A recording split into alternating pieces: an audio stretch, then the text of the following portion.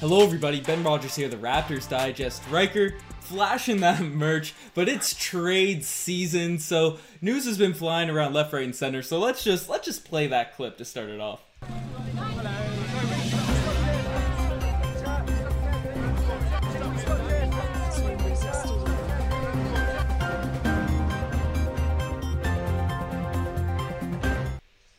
Riker, Kyle Lowry, we've brought him up, it seems like every week, and the Heat, the Sixers, all these teams seem to be always attached to this guy, but more reports have come out over the past couple days saying the Heat are still interested in trading for Kyle Lowry, and talks have surrounded Goran Dragic, Kelly Olynyk, Kendrick Nunn. Those guys have been discussed in a potential trade package. I've heard a lot of mixed reviews. This came out a couple days ago. People are either super on board with it or completely hate it. Obviously, we had the Kyle Lowry saying he's going to retire Raptor.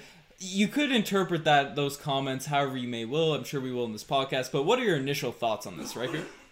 Legion Hoops reported it. Ben, Kyle Lowry's words were, no matter what happens, I'm going to retire as a Raptor, even if it's only for 5-game contract that I need to sign, which to me indicates that maybe there will be some movement. Now, his agent has gone back and forth with shutting down speculations and opening up rumors, it seems. But Ben, let me say this, and people are going to say, oh my God, Riker, this is a terrible take. Why on earth would we ever want Kelly Olynyk and Goran Dragic and Kendrick Nunn for the Raptors? Go, Kyle Lowry. But let me tell you why, Ben. Let me tell you why. 3-point shooting. A certified, legitimate scoring veteran point guard off the bench, and a young asset in Kendrick Nunn, whom we can maybe replace Terrence Davis with, who's been dreadfully inconsistent this year. Plus, and I've heard a ton of times that this package would also include a second-round pick for the Toronto Raptors, and we know what the G League likes. We know what the Raptor 905 can do with talent, Ben. Yeah, it's a interesting situation. Obviously, Kelly Olynyk, just to break down the guys that would have been discussed and potentially coming back for the Toronto Raptors. Kelly Olynyk, he's Canadian, he's a three-point specialist. He's a guy that's had very high highs in his career as a role player and very low lows. There's points where you think, how is this guy even on the court with his defensive struggles? But then he comes out in the finals and gives really good minutes for the Miami Heat. He's also had that infamous Game 7 when he was on the Celtics where he just completely torched the Washington Wizards. So he's shown to be a playoff performer, even though he has the archetype of a guy that seems to be a dinosaur, even though he shoots threes, but in terms of guarding the pick and roll and on the defensive end, a dinosaur in that sense. So Kelly Olynyk, he'd be a weird guy to bring back, but we'll discuss him and compare him to Baines later on. Kendrick Nunn, he's a third year, I think he's a second-year player now, but he's older than a lot of people expect. I believe he's 25, 26, so he's older for a second-year player, but still had a tremendous rookie season for the Miami Heat last year. Has been up and down, struggled in the bubble, and struggled at the beginning of this year, but then when Dragic went down with injury, he played really well for the Miami Heat, and obviously Goran Dragic, he's surprisingly underrated at this point in his career, being an older player, but still gives really strong minutes. He's a huge reason why the Miami Heat made that finals run last year. He's not Kyle Lowry, but I think he'd be an underrated asset to bring back. So it's a decent haul of players, but when you're talking about Kyle Lowry, the Raptors GOAT, I don't know if it's the ideal return for a player such as his caliber. It's not necessarily a group of players that you're going to build around. But Ben, let me say this. Right now, the Raptors are in a lose now situation. They're not in a win now situation. They look like they might as well start fading for Cade, as our comment section loves to say. And let me just give some points as to why this trade could make sense. And I get it. You'd want younger pieces. You'd want first-round picks, right? You'd want maybe a superstar player back. But if that's just not the market, look at what this deal brings to the table, and that's Kelly Olynyk. You can put him into the starting five, or if he's a little bit too slow guarding that pick and roll, it's a small ball lineup you're going against, you can play Boucher at the starting five. Either way, you have an interchangeable set of centers who can come off the bench and shoot the three at a better rate than Aaron Baines can. Why can't Aaron Baines be our consistent starter? Because he's he just can't do enough. He can't spread the floor. He can't really score in the paint consistently enough. But there's certain matchups that favor Aaron Baines, right? But now you have two bigs that can stretch the floor, so you can start them on a given night and play Aaron Baines on the evenings where it's suitable to him, when you're playing against Milwaukee, when you're playing against Philadelphia. Now, again, you lose Kyle Lowry, but you can slip Fred VanVleet into the natural 1 spot, Fred to the natural 2, OG to the natural 3, Pascal to the natural 4. And you have a legitimate veteran point guard in Goran Dragic, who I'm pretty biased because I wanted to go to Slovenia for the longest time for exchange while I was in university. I researched the heck out of their country. He's like a national landmark there. He's the pride of Slovenia. And I think Luka might even be from somewhere around there too. Yep. Him and Luka. So obviously Luka has taken the mantle there. But anyways, this guy, he's legit. And so, Ben, I don't think this would be a terrible haul. Kendrick Nunn, he slices and dices the Toronto Raptors whenever we play him. But a ton of bad players do that. So maybe we can't get too carried away. But I don't think this is the worst trade that you could make, especially if you're saying, hey, we don't want to re-sign Kyle. Let's try to at least improve our team slightly. I think this could do that. This could improve them slightly. See, I do this if Kyle Lowry looks to be moved. And we're going to bring up all of the reports we've heard over the past couple of weeks in this pod, just because there's been a lot of stuff out there, and people get frustrated. In the last video, someone mentioned that we're trying to move Kyle Lowry. I think you and I have been on the side in every single video we put out. Don't trade the guy unless he wants to be traded, or he says he's leaving or something like that. So I don't know where that narrative. We just report on the news, and there's news. We threw it up on the screen, but yeah, if Kyle Lowry moves, I don't think this is a bad return. If we're looking at the Miami Heat, I'll talk about potential other packages later, but if we're looking at the Heat and their sort of squad and these sorts of things, are they a contender? They struggled to start off the year, but they definitely, especially after the rut we've been in the past couple weeks, they've pushed themselves ahead of us currently in the standings, and maybe Kyle Lowry would want to be moved there. Brian Windhorst did come out about a week ago and say that Kyle Lowry, it's not off the table. He could definitely be moved. That's what Windy said,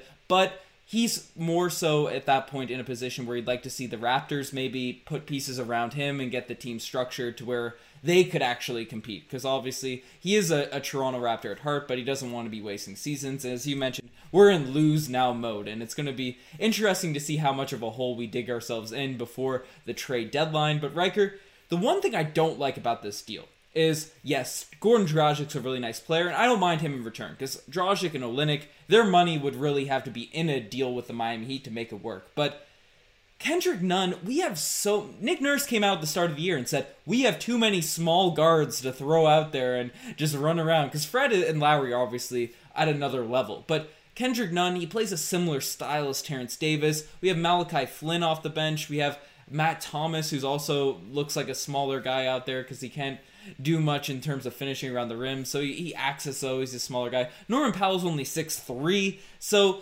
there's a lot of those guys that play the similar style of Kendrick Nunn, and if Dragic has to be in the deal, instead of going after Nunn, who's also older for a young player, so to speak, a second-year guy, I'd rather get a guy like Precious Achiuwa to really be a game-changing athletic center to come off the bench and be a fiery young guy. I don't know. If we're going to make this deal and the young asset we're getting back is Kendrick Nunn, I'd much rather see a Duncan Robinson or more realistically a Precious Achiuwa.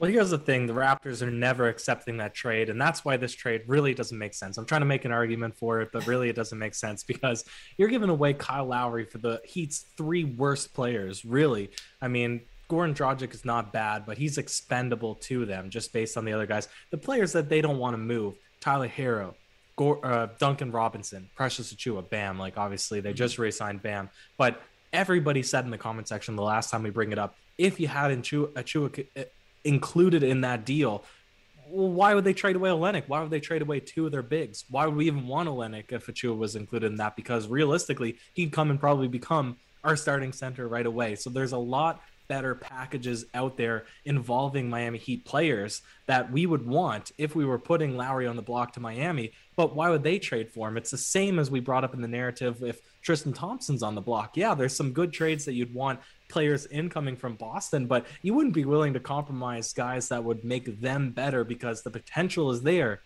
that we play them come playoff time. And I think it's the exact same thing. We're all there in the mix, Ben. We're all mid-market or mid-tier. Yeah. Mid-East, yeah, Eastern Conference. So I don't see anything like this happening. I wanted to entertain it, but Ben, you said you have maybe some other trade scenarios.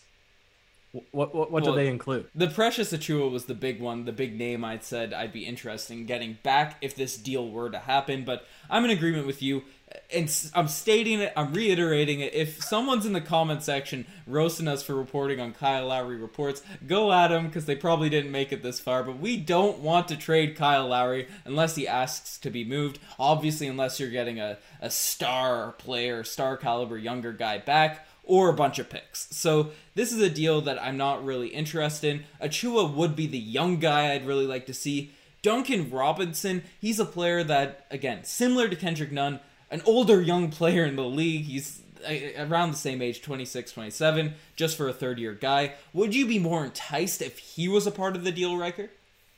Oh, yeah, absolutely. I've been saying this. I would love to include Duncan Robinson into a trade package because unlike Matt Thomas, he's confident. He is confident to shoot the three-pointer. He has a little bit better height, and he played that entire series as a starter on that deep playoff run last year. And he was so solid on defense. He was super solid. So he came through Milwaukee. He played in that final series against Los Angeles. So even though he's relatively new to the NBA, seems like he's at least tested. Now, this season, people seem like, similar to Pascal Siakam, they have him on the radar. So they're not giving him those open shots. They're chasing him off of off-ball screens. So he's not nearly as efficient as he was last year when 80+% of his shots were from three-point land, and he converted at an extremely high clip. You wouldn't be getting that guy in return, especially because the Raptors are infamous for shooting a lot of threes, and really teams have it figured out. So I don't know if that's the solution. Miami is not my favorite trade partner unless maybe there's a third team coming in, but that's my quote of the season, Ben, is maybe we could include a third team. Who is this third team, Riker? You've mentioned it on every pod. Who is it the Magic? Is it the Kings? Is it the Knicks? Who do you feel like Masai Ujiri can fleece? None of the above. And Ben, where's my sweater? It's upstairs. Oh no, I can't flash the OGs. It's Dallas, Ben. It's Dallas for Tingus Pingus Porzingis. We're throwing out the question again. Have you guys changed your mind on Tingus Pingus? Because, I feel like it's a live video. We've been doing so many live videos, but leave in the comment section if you're interested in getting Porzingis. Because if we're trading Lowry, the most intriguing guy that's been on the market would be Kristaps, because he's the only guy with really all-star potential. Maybe you could make a pipe dream for Kendrick Nunn or Tyrese Maxey or one of these guys in the future. But Porzingis, if you look away from injuries, if you look away from all that, he's been an all-star, I believe, with the New York Knicks. He's put up close to 27 points per game one year. He's a great three-point shooter. He's definitely a big enough guy to play center for our roster, being 7'3", I think he is. So, yes, the injuries are a concern, but looking at that lineup completely healthy of Fred, Norman Powell, OG Anunoby, Pascal Siakam, and Kristaps Porzingis, who's, at least the level of the guy he was in the playoffs last year, that's a team I could see making a run in the Eastern Conference. And, that middle of the pack, even though we're down below, and we haven't made a full video on it because we don't think we're really at that point yet, but people keep questioning whether we have to make a decision right now, whether to tank or whether to go all out for it. And this is not the time to do it when your whole starting unit has been missing for the past two weeks. We're still not that far out of the middle of the Eastern Conference playoff picture, so it's a situation where, I think we just gotta chill, see what happens. If we lose to the Pistons tomorrow night, then there might be more concern, especially where all the guys are coming back, but give it a week. Let's see where we're at. Around the trade deadline, and then we'll see if we should move Kyle Lowry, if we should make a blockbuster deal. I agree with your assessment. It shocks me that people are so low on Kristaps Porzingis. Just to really close the point on him. He's a locker room disruption, as if we haven't had basket cases on the Toronto Raptors. He listed them as one of the top destinations. Who does that? When you're calling for a trade from the New York Knicks and you list one of the three teams you want to go to as the Toronto Raptors, you need to cherish this player, because that only happens once in a lifetime, once in a blue moon. He has superstar, or at least consistent all-star potential. Yeah, injuries are a bit of an issue, but you'd be getting him on a 4-year. Anyways, he's not even in speculation for the Raptors, so we don't need to go too much into detail. But Ben, the guys are back. They're coming back. They've been cleared to practice. I don't know if they're cleared to play against the Pistons. And if they lose that game, the fade for Caders, we might as well throw a parade for the fade for Cade. My rhyming is crazy. But Ben, if you can't beat the Pistons... Slim Duck, Slim Shady.